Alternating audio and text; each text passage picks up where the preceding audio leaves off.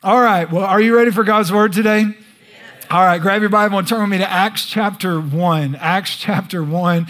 It's going to be a fun day, everybody. Acts chapter 1. And I am in a series called The Holy Spirit, or we just called it Holy Spirit.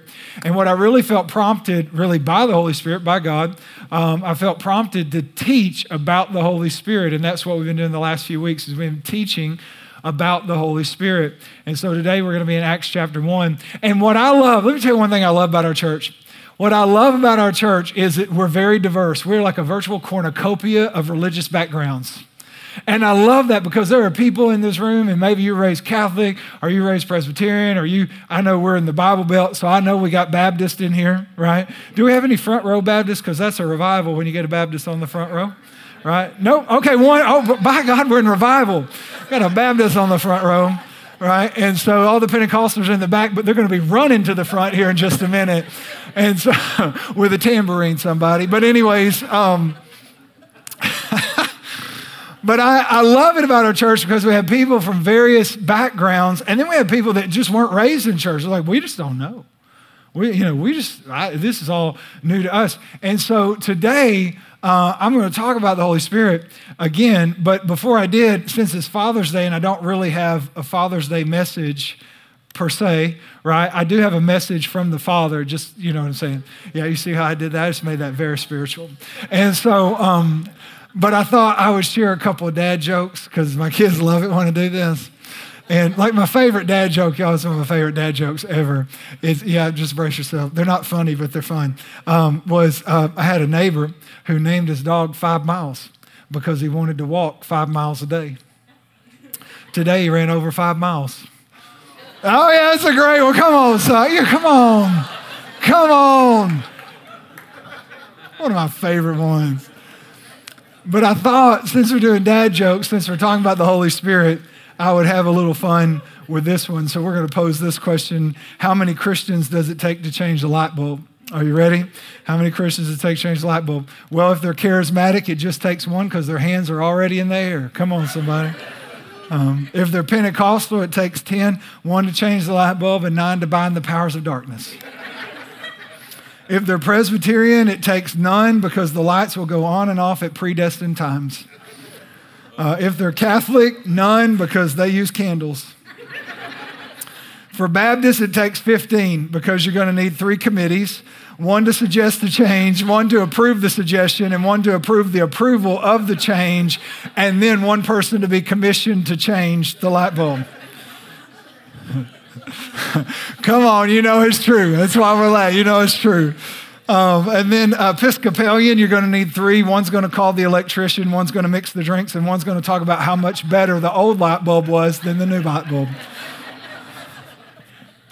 If you're Methodist, it's undetermined whether your light is bright, dull, or completely burned out, but it is determined that you are loved. You can be a light bulb, a turnip bulb, or a tulip bulb. It's okay with us. Church-wide lighting service is planned for Sunday. Bring a bulb of your choice and a covered dish. Come on, man. I didn't write it, so don't email me. Okay, don't email me. I never forget. I told and I tell all kinds of I think sometimes you just got to have, you can't take yourself too seriously, right? And I told a joke, a gentleman in our church who had been raised in a Baptist church his whole life, he had all these Baptist church jokes, and he used to love to tell them, and they were funny. And he told me one, and I said one time, oh, this is a joke a guy told, and it was about, and I got an email from Alicia, she said, I'm so offended. And I'm like, come on, man, I didn't even write the joke. I didn't write the joke. Anyways, if you're Nazarene, it's going to take 6. 1 woman's going to replace the light bulb while 5 men review the church policy on light bulbs. If you're Lutheran, it takes none because Lutherans do not believe in change. As far as Church of Christ, there will be no using of light bulbs because light bulbs are not mentioned in the New Testament, and therefore they are unscriptural and will not be used.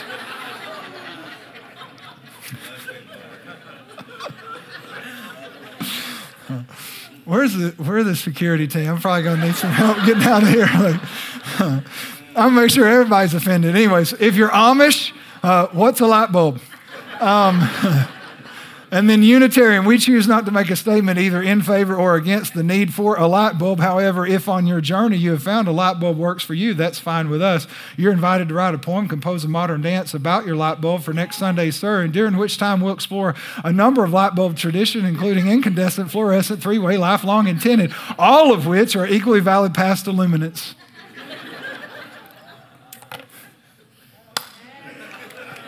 Come on, that's pretty good. Come on.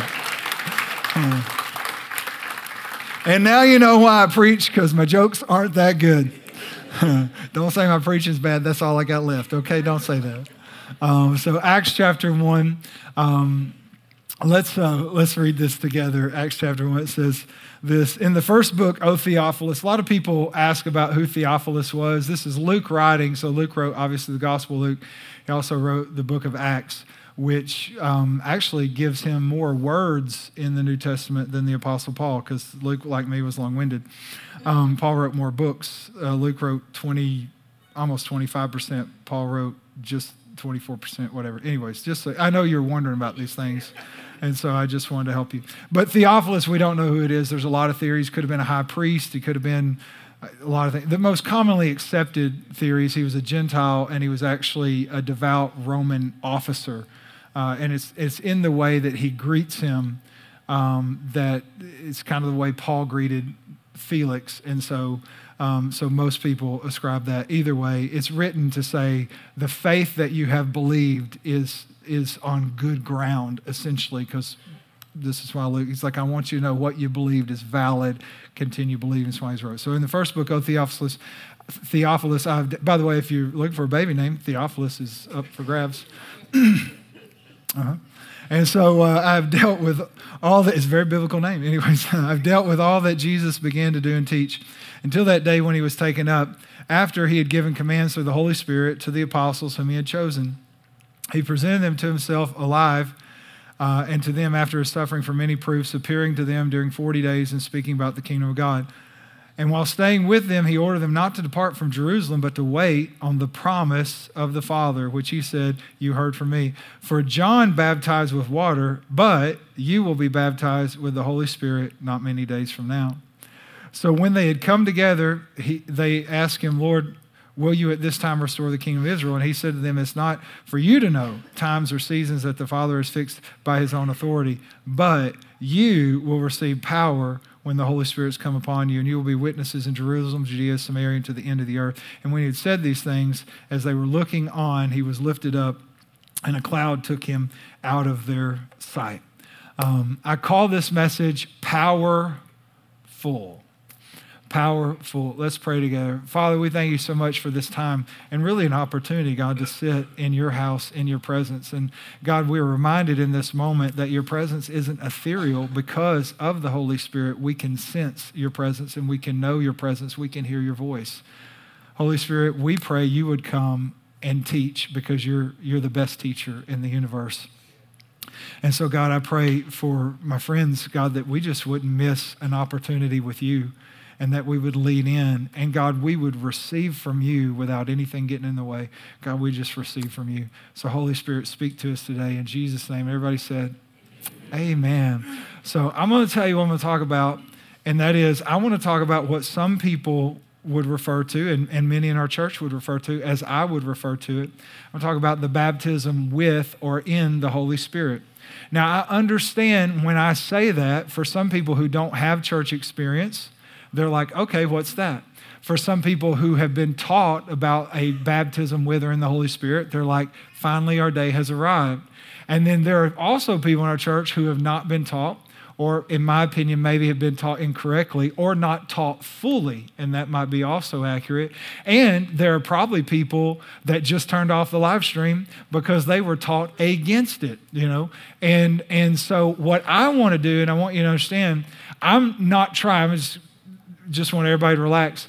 I want us to understand the Bible. And if it's in the Bible, I want to understand it. Does that make sense?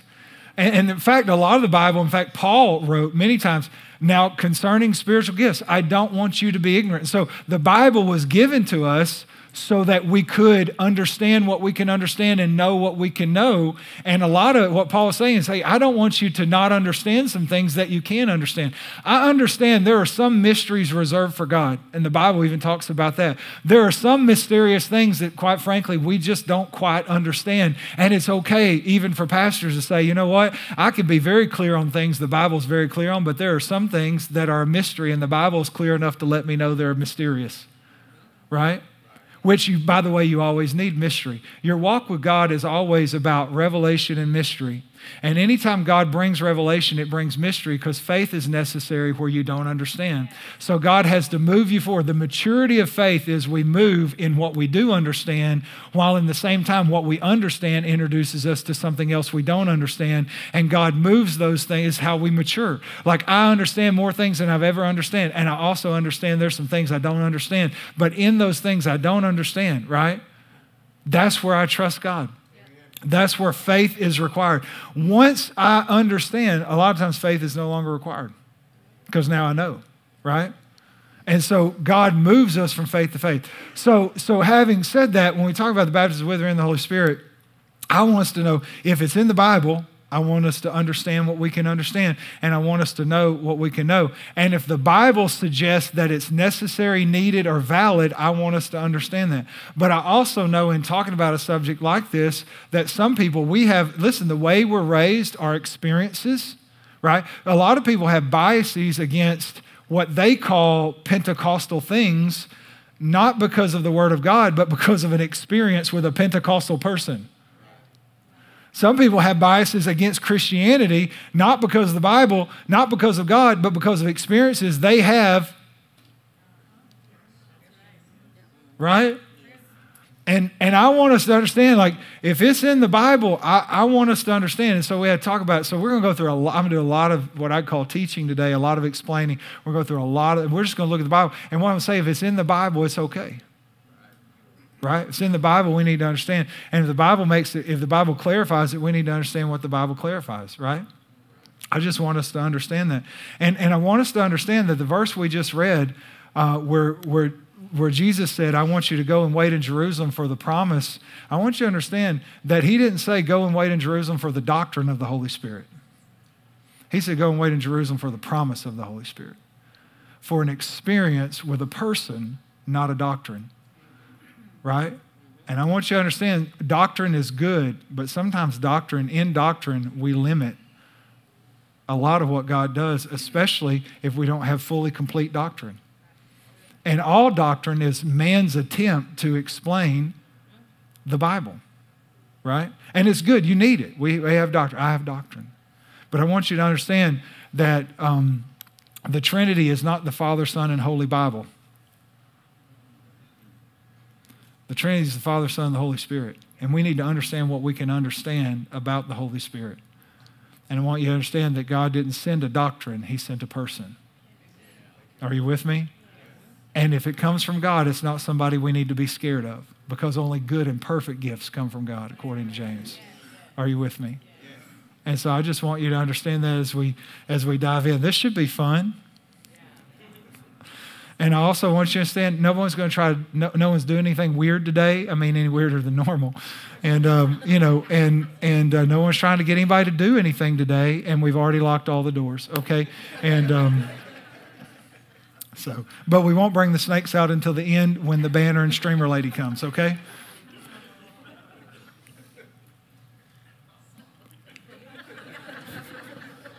Come on, sometimes you just got to have fun. You know what I'm saying? Just got to have a little fun and just kind of calm everybody down. So I only have 2 points. It doesn't make the message any shorter. I only have 2 points. And we had a guy, bless his heart, he used to meet me after every service, and he would say, Pastor, you know what else you could have said in your message? He was one of those that had the gift of unencouragement or discouragement. And I told him, I said, I am the longest-winded preacher I know. Do you really want to go down the road of what else I could have said? You would die, you would starve to death. Anyways, 2 points. The first point is the longest, so don't get nervous. Number one is this. There are 3 baptisms. There are 3 baptisms. I'm going to show you all the way through the Bible. We're going to spend a lot of time on it. But there are 3 baptisms. So let's talk about what they are. Number one, we would call this one salvation, but the Holy Spirit baptizes us into Jesus. Okay? Let me show you this in Scripture. 1 Corinthians 12:13 says, for by one Spirit, how many know it's capitalized Holy Spirit? For by one Spirit we are all baptized or immersed into one body, that being the body of Christ.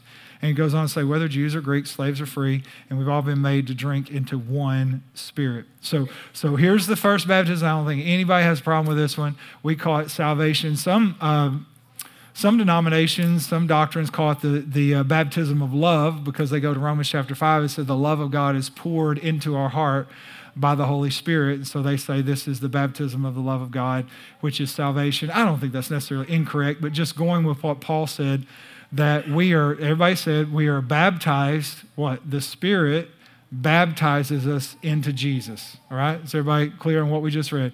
So we call that salvation. Here's the second one. A follower of Jesus can baptize us in water. So this is a disciple, right? We did this, a few weeks ago. We baptized 29 people last baptism weekend. And when we baptize, sometimes we'll have a pastor doing the baptism, but sometimes we just have a leader or a disciple, essentially someone who's following Jesus. And a lot of times dads will baptize their kids, and sometimes husbands will baptize their family. It's all fine as long as that person's a disciple according to the Bible, right? We understand this from the Great Commission, Matthew 28:19. It says, go therefore and make disciples of all nations, baptizing them in the name of the Father, Son, and Holy Spirit. And by the way, that's how we baptize. We don't baptize in Jesus' name only. There are denominations that do. We don't, because Jesus, when he told us to go baptize, that word, this is why we immerse in water, because the word baptism or baptize means to immerse, but we immerse in water in the name of the Father, Son, and the Holy Spirit. And the only reason we do that is because that's just simply what the Bible says, right? And so the Bible says disciples can baptize us in water.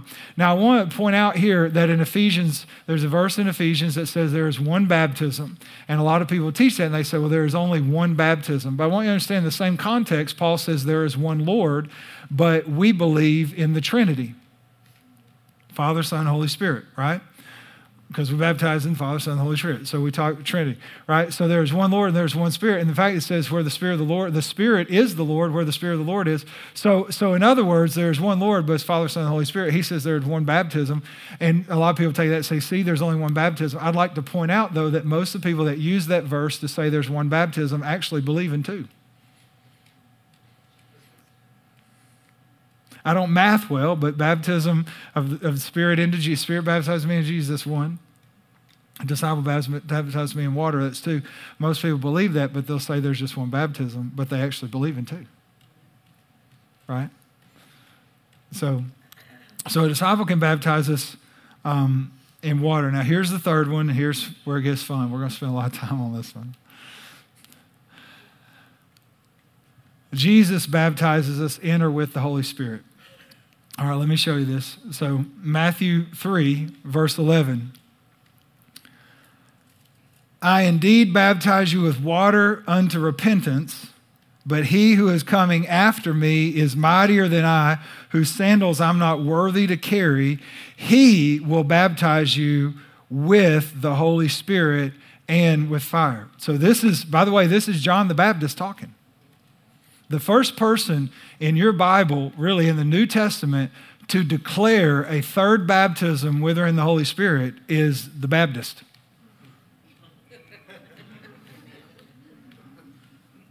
Like John the Baptist. And he says this, there's one coming after me. Now, some people say, well, John was talking to the 12. But you understand, he hasn't baptized Jesus yet. Jesus didn't call the 12 till after he was baptized, so the 12 aren't present. Some people say, well, he's talking to the 120. Well, how do you know this is the same people that are going to be, in the book of Acts 3 years later? Like he's not talking to the 12 and he's not talking to the 120. So who's he talking to? He's making a declarative statement, essentially prophetically by the Holy Spirit, saying, I baptize with water, but there's another one coming and he will baptize with the Holy Spirit and with fire. Now, let's talk about that for just a minute. Because remember the first baptism, because let me say this. Let's set aside theology for a minute. Let's talk about grammar. So the first baptism we talked about was the Holy Spirit baptizes me into Jesus. So the Holy Spirit's the subject, baptizes the verb, the object is Jesus. Do you see that? Holy Spirit baptized me into Jesus, right? My God, I didn't know it was going to be a grammar. It's okay, Bubba. I'm not that smart. This is going to be simple. So did everybody see the Spirit baptized in the body? Everybody remember that? The Holy Spirit baptized me in Jesus. Second baptism, disciple baptized me in water. Does that make sense? Third baptism, Matthew chapter 3, there's one coming after me. It's mightier than I. His sandals I can't tie. He will baptize you. Who is he? Jesus will baptize you with or in the Holy Spirit. Now, I just want to take the middle one out for a second. I'll come back to baptism in water. But John, the Baptist, can't be talking about salvation because in salvation, the Holy Spirit baptizes or immerses me in the body of Christ. Everybody with me? And according to John, Jesus then baptizes me or immerses me in the Holy Spirit. So when I'm saved, the Holy Spirit immerses me in Jesus, but John's saying there's another baptism where Jesus immerses you in the Holy Spirit. They can't be the same because the subjects and objects aren't the same. Are you with me? I'm just talking about grammar. Let me go through it again. The subject, when we get saved, the Holy Spirit, that's the subject, baptizes, this verb, me and Jesus. But John said there's someone coming after me, Jesus, and Jesus will baptize or immerse you with or in the Holy Spirit. Are you with me? I want to just point out that, and this is very clear in the Bible, so let me help you with this one. When you're saved, the Holy Spirit indwells you. I think this has been one of the biggest contingencies of confusion because well-meaning people have said, well, I'm a Spirit-filled Christian. Well, every Christian is Spirit-filled. Are you with me? The Bible is very clear. I'm not going to go through all the scriptures, but I don't think most people would debate this. The Bible is very clear, very clear, that when I receive Christ, the Holy Spirit indwells me, right? His Spirit bears witness with my spirit, right? I'm the Son of God. His Spirit, same Spirit that raised Christ from the dead, gives life to my being. It's Romans 8, right? But I want you to see there's a difference between me being filled with the Spirit and me being immersed in the Spirit. Okay, I didn't do the analogy because this message is going to go long, but I'll give you the picture. If I took a glass of water and filled it full to the top of water, and I said, you're the glass and the water is the Holy Spirit, and I said, that's salvation. Like you're the glass and you get saved, the water fills all the way to it's full of Spirit, right?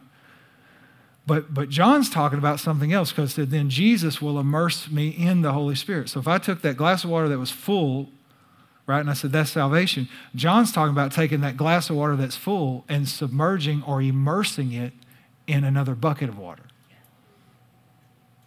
He's talking, these aren't the same thing. It's what I want you to see. Okay? So Jesus baptizes with, or in the Holy Spirit.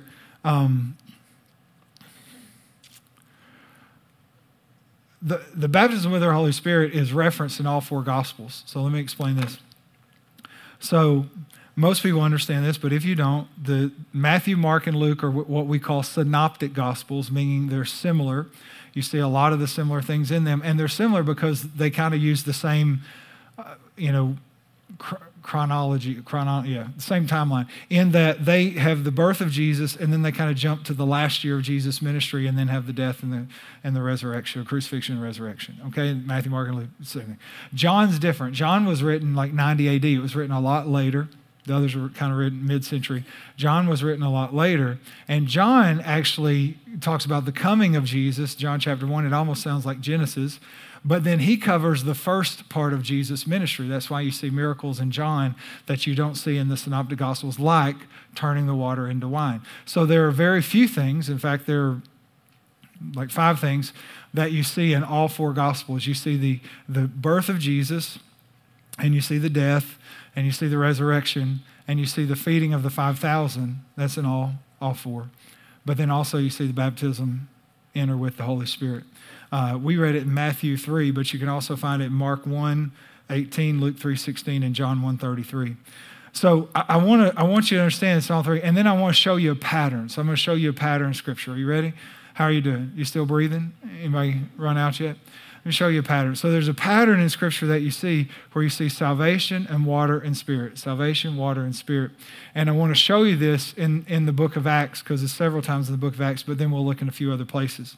All right? All three baptisms. I want you to see this. So Acts chapter 2, this is the day of Pentecost. Peter replied, repent and be baptized. So repent, what's that? That's salvation, right? Be baptized, well, he's obviously talking about water. Every one of you in the name of the Lord Jesus for the forgiveness of your sins. Very clear, it's baptism.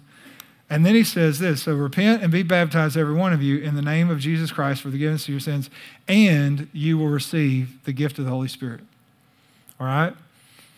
And you receive. So what we have, salvation, water, and spirit. Does everybody see those three things? All right, so now let's go to Acts chapter 8.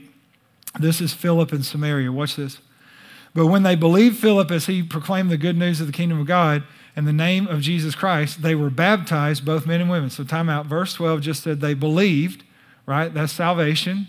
And then they were baptized, both men and women. That's water, baptism. Everybody see that? Was that very clear? They believed, and they were baptized, right? Let's jump to verse 14.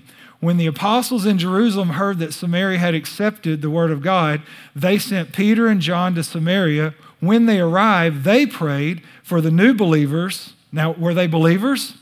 So had they received the Holy Spirit?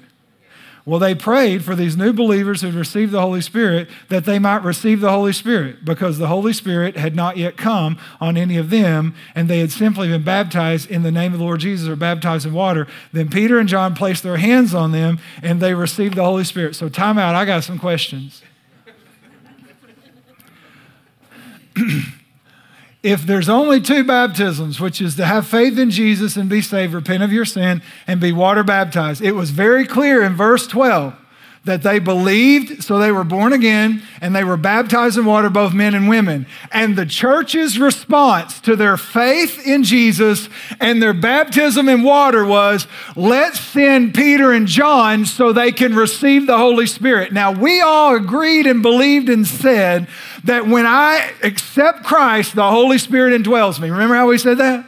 So it would have been the same for them. And by the way, the doctrine that we base what we're talking about on and the way we believe was written by these guys.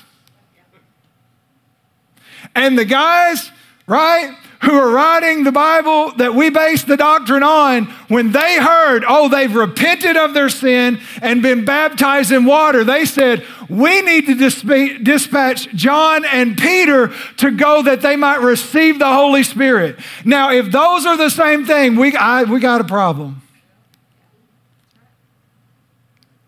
Now, I didn't write any of it. I'm just reading it. Do you see that? Let's look at Paul in Ephesus. So Acts chapter 19, verse 1. When Apollos was at Corinth, Paul took the road from the interior and arrived at Ephesus. There he found some disciples, so they're disciples, right?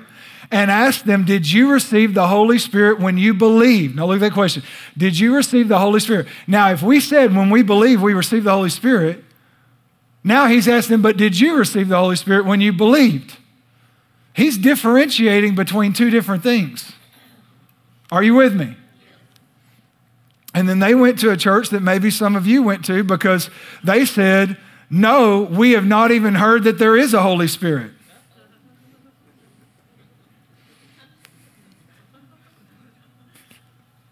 So Paul asked, then what baptism did you receive? Watch this. John's baptism. And Paul said, John's baptism, look at this. John's baptism was a baptism of repentance. He is differentiating between baptisms here. Do you see this? He said his was a baptism of repentance, and he told the people to believe in the one coming after him, that is Jesus. On hearing this, look, Paul rebaptizes them. Look, on hearing this, they were baptized in the name of the Lord Jesus. That's water. He took them back to the water and said, I need to make sure that y'all have repented of your sins and that you received John's baptism. And then, verse 6, when Paul placed his hands on them, the Holy Spirit came on them, and they spoke in tongues and prophesied. Now look, if you have a doctrine about grace and salvation by grace through faith, Like most of the doctrine that we subscribe to and hold to, the second coming of Jesus, all of those things, most of it is because of Paul's writing. Are you with me? One of the greatest apostles that ever lived, arguably the greatest apostle that ever lived. So most of our doctrine that we hold to, and I'm going to tell you this, probably if you have a doctrine on the Holy Spirit at all, it's got some of Paul's writings in it. But here's what Paul does. Paul shows up in Ephesus and he finds some believers and they say, we're followers of Jesus. And he said, oh, okay, well, tell me what baptism did you receive? He said, did you receive the Holy Spirit? That's because they said, we're followers of Jesus. Well, if they're followers of Jesus, the Holy Spirit indwelled them. Are you with me? And they said, well, we're followers of Jesus. And then he said this, well, I want to know, did you receive the gift of the Holy Spirit? They said, we didn't know there was a Holy Spirit. So then he says, wait a second, what did y'all receive? Well, we received John's baptism, which was a baptism of repentance, meaning they'd come to salvation. And then Paul said, well, let's get baptized again so I know you're baptized. And then he said this, now I'm going to lay my hands on you and pray for you that you would receive the promise, the gift of the Holy Spirit. I'm telling you that when we talk about salvation and the Holy Spirit indwelling us, Paul is differentiating between that experience and another experience. And it's very clear. Right here. I mean, it's in his writings. We see it throughout Scripture. Salvation, water, Spirit. Now, and I know this, and I know because there are people that say, well, this was just a unique time in the church. So there's a couple of things, a couple arguments, and I know they exist, and it's fine. But people say, well, this was just God was birthing the church, and there was this was something needed to birth the church. If that's the case, you have to find where God stopped it in the Bible. Because we have a lot of people who believe God doesn't do anything or do some things that he used to do. There are a lot of people that teach us, well, God doesn't do these things anymore. That was something he did for a shorter period of time because they didn't have the Bible, right? And they needed this whatever they call this. But what I want you to understand, you got to find, well, where did it stop? Just like some people believe, well, there's nothing demonic anymore. There are no more demons. Well, you got to find where they stopped at, right? Listen, I want to say something really quickly. Like, I love teaching the Bible, but you need to understand that you need to be responsible to know what it says. And just because someone stands on a platform with a microphone and tells you something does not necessarily make it true. You need to know. When Paul said rightly dividing the word of truth, he wasn't talking to Bible school students. He was talking to believers. I never forget, we had a man, I mentioned something in the Bible, or mentioned something in a message, and I said, this isn't in the Bible, and it offended this man. He called me. He was a wonderful man. It wasn't a bad conversation at all. But this man who was an older man than I, he said, Pastor, I just don't believe that. And I said, okay, well, you don't believe that. Can you show me that in the Bible? And he said, well, I can't show you in the Bible, but I've been taught that my whole life. And I said, well, for about 8 years, I was taught a fat man came down my chimney once a year in a red suit and brought me presents. But that didn't make that actually true. It was just something I believed. And you can believe something that's not true. That's why we have the Word of God. Are you with me? That's why we have the Word of God, because we need to understand. So some people say, well, it passed away. It passed away. Well, you can't find it in the Bible. Let me walk you through the book of Acts. So there's 5 times in the book of Acts where you see people receive what I would call baptism with or in the Holy Spirit. 4 of them denote supernatural signs, or you might say tongues, which I'm actually going to talk about that, and it freaks people out. 2 words that divide a church, tongues and tithe. Man, you preach on tithe, you're going to lose half of the church. You preach on tongues, you're going to lose the other half. You understand what I'm saying? I mean, it's just, but we're going to talk about, because how many know if it's in the Bible, we need to understand what we can understand. But I want you to understand, out of 5 times in the book of Acts, 4, they saw supernatural, what we call gifts of spirit or things. But I want you to understand, you see it, Acts chapter 2, that's the day of Pentecost, right? We read that. That's where Peter says, receive the Holy Spirit. But then we read from Acts chapter 8. Do you realize that is 5 years after the day of Pentecost? Then Acts chapter 10 is where Peter goes to Cornelius' house, and this is where the Holy Spirit falls on the Gentiles. And it says Peter laid his hands, they were saved, They were baptized. I don't have time to show you this one, but you can read it, Acts chapter 8. Acts chapter 10. Then Peter laid his hands on them, and they received the Holy Spirit, began to speak in tongues. That was 10 years after the day of Pentecost.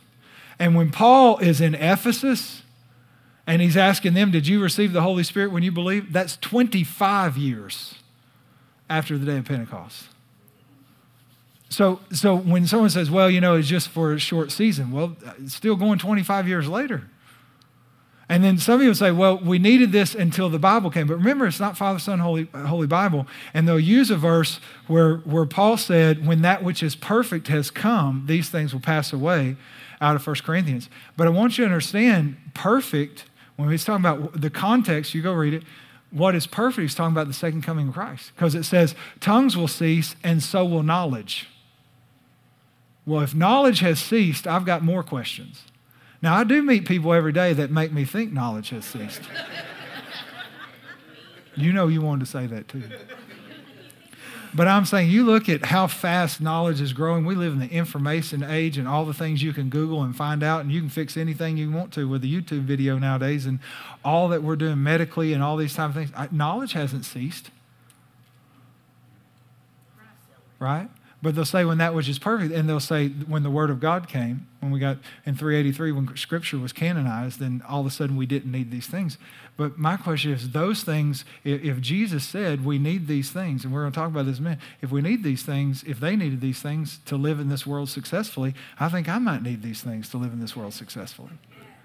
Because how many know the times changed, but the calling didn't? They received the Bible, but the disciples, the first century church had the same calling of us, go into all the world and preach the gospel. And if they needed the power of the Holy Spirit to go into all the world and preach the gospel, don't you think I need the Holy Spirit to go into all the world and preach the gospel? Whether or not I have the Bible or not. And you know how much I love the Bible. We're talking about the Bible. So you see it. How are y'all doing? This might be a good time to say, I love you. You look so good today. You do. Happy Father's Day. We're buying you a brat. Anyways, so salvation, water, and spirit. Let me show this. 1 John 5:7. 1 John 5:7. It says this, for there are three that bear witness in heaven, the Father, the Word. Time out. Who is the Word? Well, we know it's Jesus because of Revelation 19, and we know it's Jesus because of John chapter 1, right? Revelation 19 said, and his name was the Word of God. Very clearly, John chapter 1 said, in the beginning was the Word was with God, and the Word was God. So we know that Jesus is the Word because the Bible is very clear on it. So there are three that bear witness in heaven, the Father, the Word, and the Holy Spirit, and these three agree as one. So there's your Trinity, Father, Son, and Holy Spirit. And they bear witness. What do they bear witness to? Well, they bear witness to salvation, redemption, the supernatural life that God enables all of us to live. And you say, well, I can't live a super. Do you understand? Salvation is supernatural. Go try to explain that naturally. How I can believe, like I can be a hot mess, riddled with all kinds of sin and everything else, and I can put my faith in the perfect work of Jesus and be forever redeemed. Now, you explain that to me, how God does that. It's absolutely supernatural. And so they bear witness, these three, in heaven. Wouldn't it be amazing if there were three that bore witness on earth? Because, Jesus said, on earth as is heaven. That's what we're told to pray for. It's ultimately what God wants to happen is heaven on earth. God wants, on earth as it is in heaven. The way this whole thing ends, Revelation 20, is I saw a new Jerusalem coming down. The dwelling place of God was, man, it's heaven on earth. This is what God's all about. Wouldn't it be great if there are three that testify in heaven? And wouldn't it be great if there were three that testify on earth? Well, let's read verse 8. And there are three that bear witness on earth. That's amazing. The Spirit, the water, and the blood. And these three agree as one. Well, what is the blood? That's salvation. Without the shedding of blood, there's no remission of sins. Right? What's water? Well, that's easy. Water baptism. What's the Spirit? So you see the same pattern. Salvation, water, and Spirit. It's all, listen to me, it is all through the Bible. Look at 1 Corinthians 10, verse 1. And before I read verse 1, I want to tell you what verse 6 says. I'm going to read verse 1. But I'm going to tell you two things first. Number one, verse 6 says, and these things were written for our admonition or to be an example or for our encouragement. Okay? So what things? Well, we're going to read. It's in verse 1. The next thing I want to tell you is remember, Moses is a type if you will, a symbolic shadow, if you will, of Jesus, the deliverer, right? Because Israel trusted in Moses and he led them out of Egypt, right? By the way, the Bible says this. There are several verses, but I don't have time for every verse or we'd be here all day, right? So are you with me? So Moses is a deliverer who's a type or shadow of Jesus in the Old Testament. He is not Jesus. Let me be very clear. He is not Jesus. It's not what I'm saying. He's a type or shadow of Jesus in the Old Testament. Are you with me? All right. So with that, what things were written for our admonition? Well, 1 Corinthians 10, verse 1, for I do not want you to be unaware, brothers.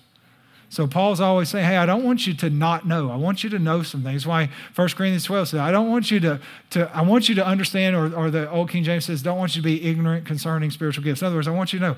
So look at this. He says, for do not be unaware, brothers, that our fathers were all, look at this, under the cloud, all passed through the sea, and were all baptized into Moses in the cloud and in the sea, and all ate the same spiritual food. Did you see this? So what he said, our ancestors, so this is a type or a foreshadow. Remember, the Old Testament is the New Testament concealed. The New Testament is the Old Testament revealed. You can always find what's in the New Testament in the Old Testament. Sometimes, though, it's traced in shadows, but it's there. So he said, these things for our admonition, they were all, they all passed through the water. They all were passed through the cloud, and they were baptized into Moses. Well, let's back up. So let's go to this journey. Well, what is salvation when you see them? Well, baptized into Moses means they trust in Moses to deliver them. So who do we trust in to deliver us? Jesus. So when they followed Moses, they came out of Egypt. Remember this? Some of you remember it from your Bible. Some of you remember the old school movie, the Ten Commandments with Charlton Heston, whichever version you're using today, whether it's Moses or Charlton Heston, they came out of Egypt, everybody. Right? And that's salvation. Then they passed through the Red Sea, water baptism. And then they went to Mount Sinai where a cloud descended, which was the origin or the beginning of Pentecost, which we see the fulfillment of in Acts chapter 1 and 2. Really, Acts chapter 2, when the day of Pentecost had fully come. Do you see it? Like it's all in your Bible that there are these three. There are these three baptisms. Like what about Abraham? What about Abraham, the father of our faith? Think about this. Abraham was called out of Ur. Well, when we're called out of the world, they were not of faith, out of worship. He said, when they're called out, what is that? Salvation. Then he was circumcised. What's that? Water baptism. Paul says water baptism is like a circumcision of the heart. It says that in Colossians. Then God changed his name because most of you know his name wasn't Abraham, it was Abram.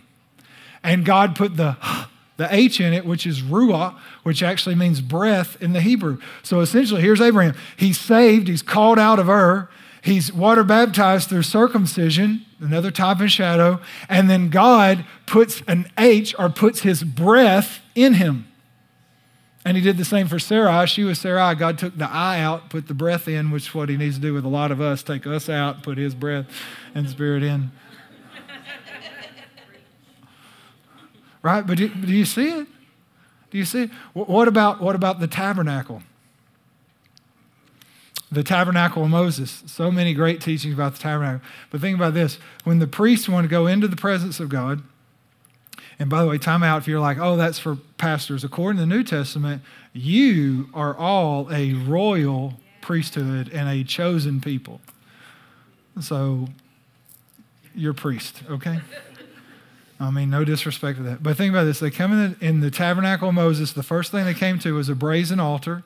That's where an animal had to be sacrificed because without the shedding of blood, there's no... So what is that? It's salvation.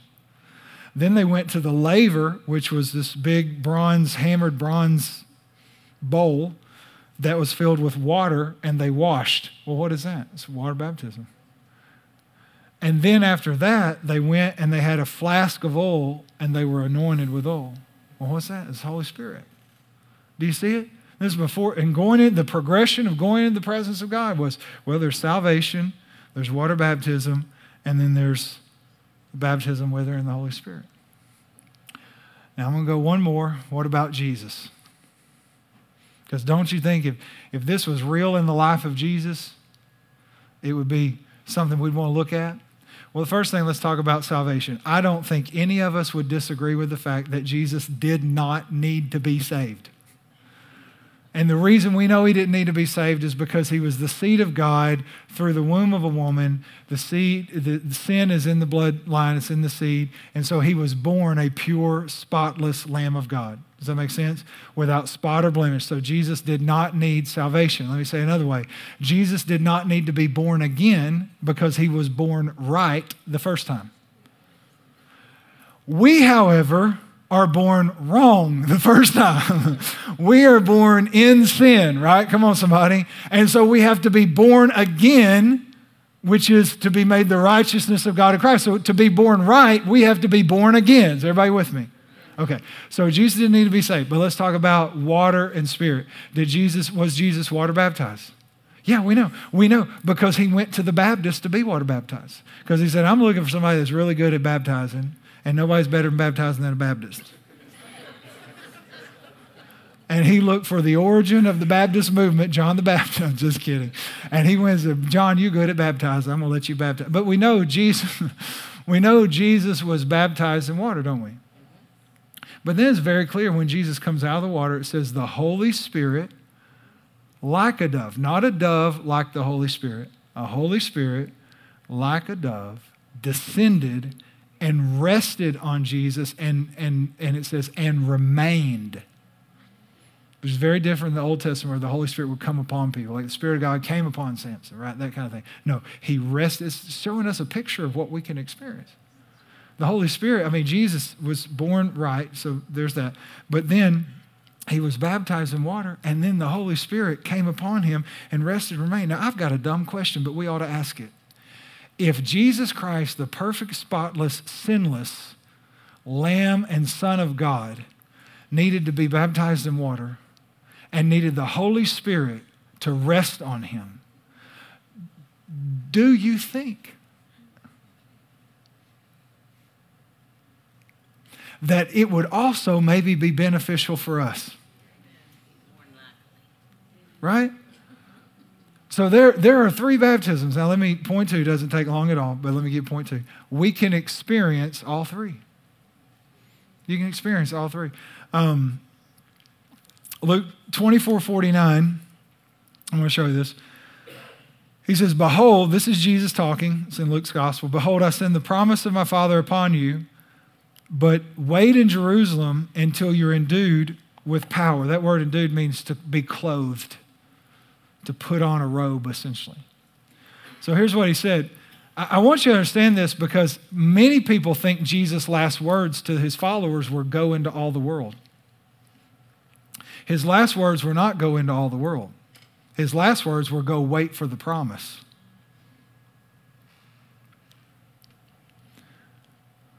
Because what he knew is you're going to need the Holy Spirit to go into all the world.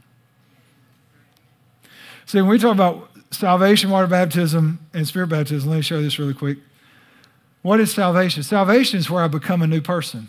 If any man's in Christ, he's a new creation, right? Water baptism is where the old person is cut away or done away with. Like we bury them in the water. Are you with me? Like it's the circumcision of our flesh, Paul says. So salvation, I become a new creation, a new person. Water baptism, the old man is cut away. Spirit baptism is the power to be the new man, the power to walk in the new. And so when Jesus is talking to his followers, he wants them. He's already said, we're going to go into all the world. We're going to preach the gospel. This is the commission. This is what you do. But here's what he said. Before you go, wait. Now I want to point out something else. Because he's telling them to go wait. In fact, let me give you this verse here. Acts 1:4, we read it. Let me read it again. It says, while staying with them, he ordered them not to depart from Jerusalem, but wait for the promise of the Father, which he had said. Now these are his words, which you've heard from me, for John baptized with water, but you will be baptized with the Holy Spirit not many days. Again, these are the words of Jesus, and Jesus is differentiating between water baptism and spirit baptism. Right? And he's saying, you go and you wait. But I want you to see this because he says, look at this. I want you to go and wait for the promise of the Father, which you heard from me. But now he's going to tell you what the promise is. We just read verse 5. Let me show you. I want verse 4, wait for the promise.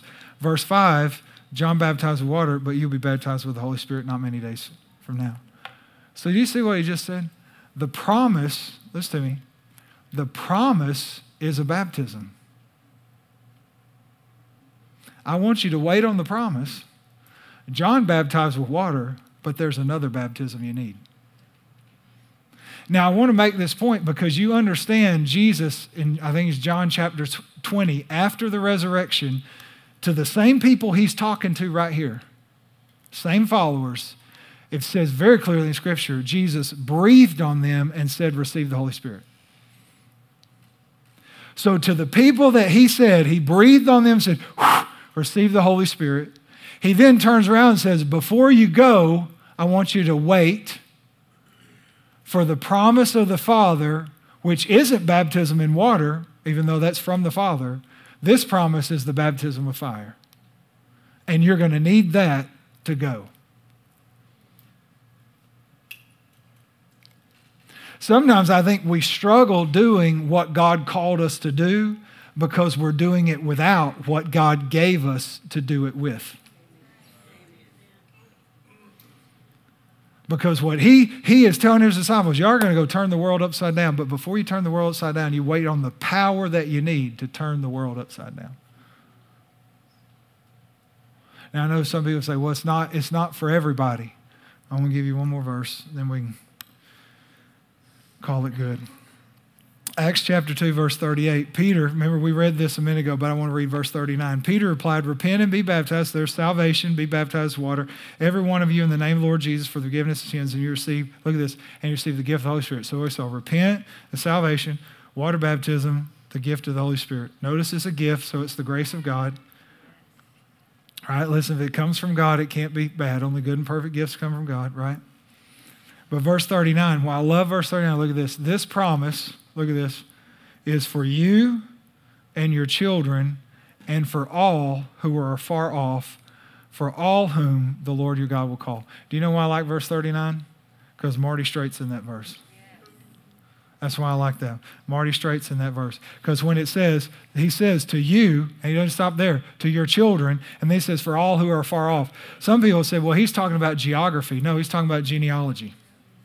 Because he just said he started with you and your children. What do you think he's saying? He's saying all your descendants, everybody the Lord God calls. This is not about geography. It's about genealogy. It's about the generations. He's talking generationally, not geographically. And why I love that verse is because I'm in that verse. He says, hey, this gift of the Holy Spirit, this promise that Jesus told us he was going to send from the Father, that was going to clothe us with power, that we'd receive power when the Holy Spirit had come upon us. This promise is for you and your kids and everyone. As many as the Lord God would call. And if you're here and you're a believer, I'm going to ask you this. How did you become a believer if God didn't call you? Because the Holy Spirit is the one that draws us to the Father, right? To those he predestined, those he foreknew, he predestined, those he predestined, he called, those he called, he justified, those he justified, he glorified. It's Romans 8. We're called. And we'll even quote the scripture, all things work together for the good of those who are called. We like to be called in that verse. We don't like to be the called in this verse. Right? I want you to think about this. You can experience all three. Give you this last analogy. Illustration. So we know in Hebrew culture there are 7 feasts, but there are 3 major feasts, right? And so there's Passover, Pentecost, and trumpets. Those are the 3 major feasts. Let me ask you a question. Can you experience Passover personally? Let me say it another way. Can you be saved? Because that's what Passover is. It's where the blood of Jesus is applied to my life, and so death passes over, right? So can you experience Passover? Let me ask you another question. Will you experience the second coming of Jesus? Because that's what trumpets is. It's a celebration about the second coming of Jesus, the coming of Jesus. So my question is, when Jesus comes again, are you going to experience that? The answer is yes. Yes. Right.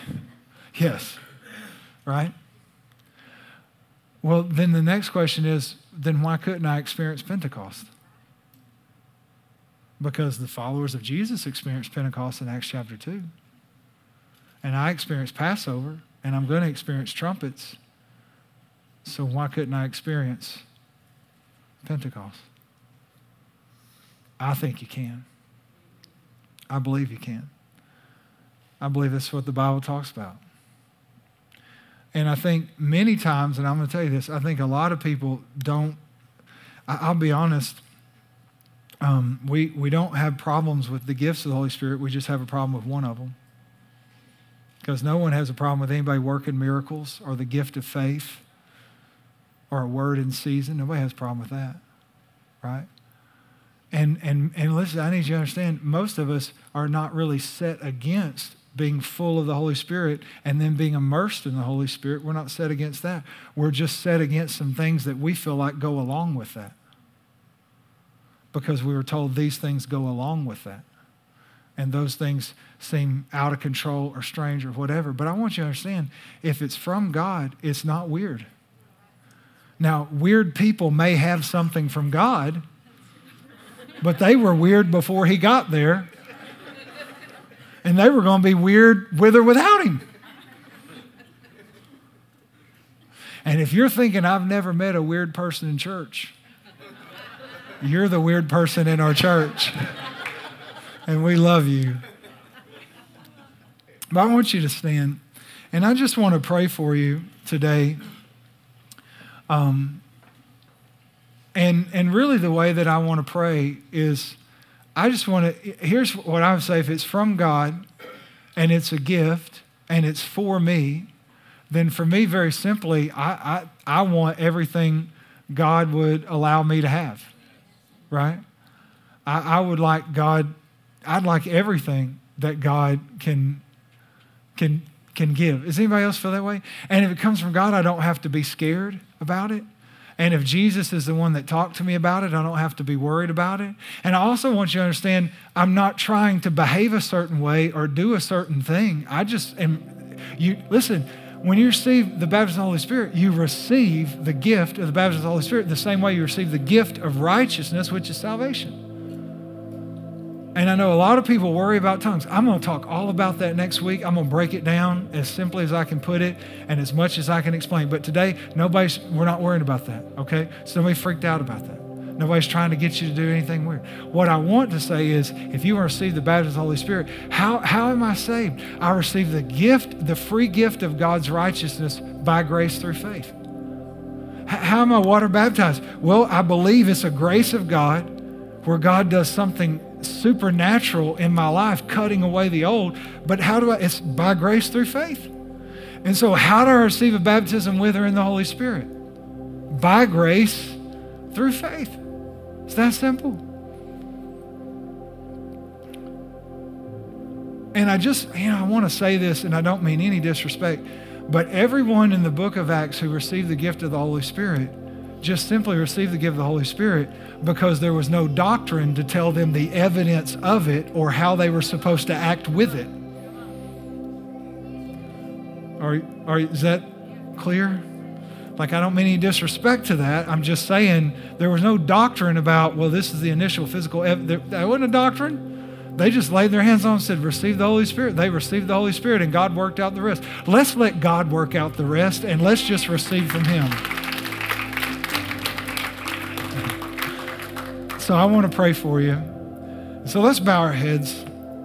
And if you're at home, you bow your heads with us. And I'm just going to pray. And what I'm going to pray is, if you're here today and you want to receive the gift of the Holy Spirit, I think you receive it by grace through faith. And I'm just going to pray that you receive it. And it's not about doing a certain thing or acting a certain way. It's about letting the Holy Spirit do a work of grace in our lives, about Jesus taking us taking us to Him, immersing us in His Spirit. And so, God, I pray for my friends, God, that are in this room and even online. God, those who like me, anything that's from you, God, it's got to be good, and I want it. And I don't want to leave anything on the table. I want everything, God, that I can have from you. And God, if you have a gift, and it's a promised gift, and it's a baptism in the Holy Spirit, and God, and I believe you do, and we need that, God, so we can live the life you created and called us to.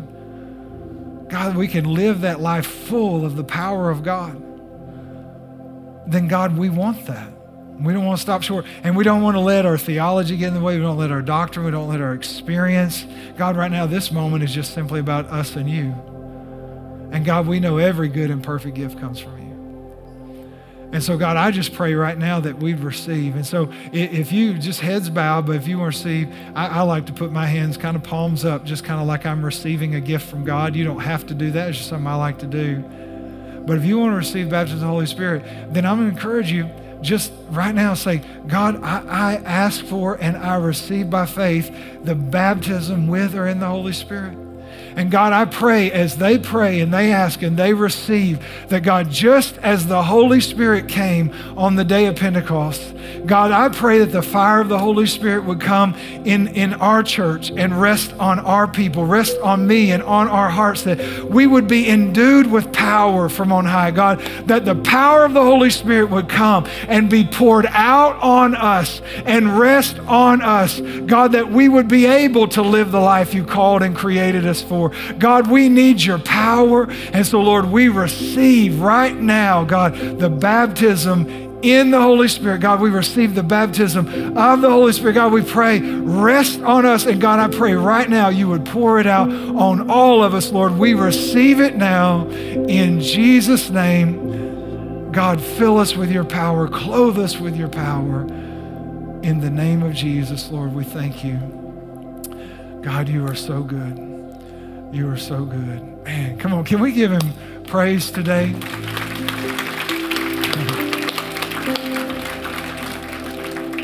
And you say, well, how do I know? How do I know if it's filled? We'll talk more about that. But here's how you know. When you see fruits and you see gifts of the Holy Spirit, that's the evidence that you've been clothed with the power of the Holy Spirit. Not when you see fruitiness, when you see fruits and gifts. All right. I'm going to ask our prayer team to come. We end every worship experience with a time of prayer. We'd love to pray for anyone who has a need for prayer, or if you need a relationship with Jesus, you just need to be forgiven, you need to be washed in the blood of Jesus, as we say, saved, however you want to, whatever vernacular you want to put to it, we want to pray with you. But if you have a need of anything at all, we would love to pray for you. Everybody else, hey, I wish you a happy Father's Day. I love you. God bless you. Get your kids, grab a brat, have an amazing day. We'll see you next weekend.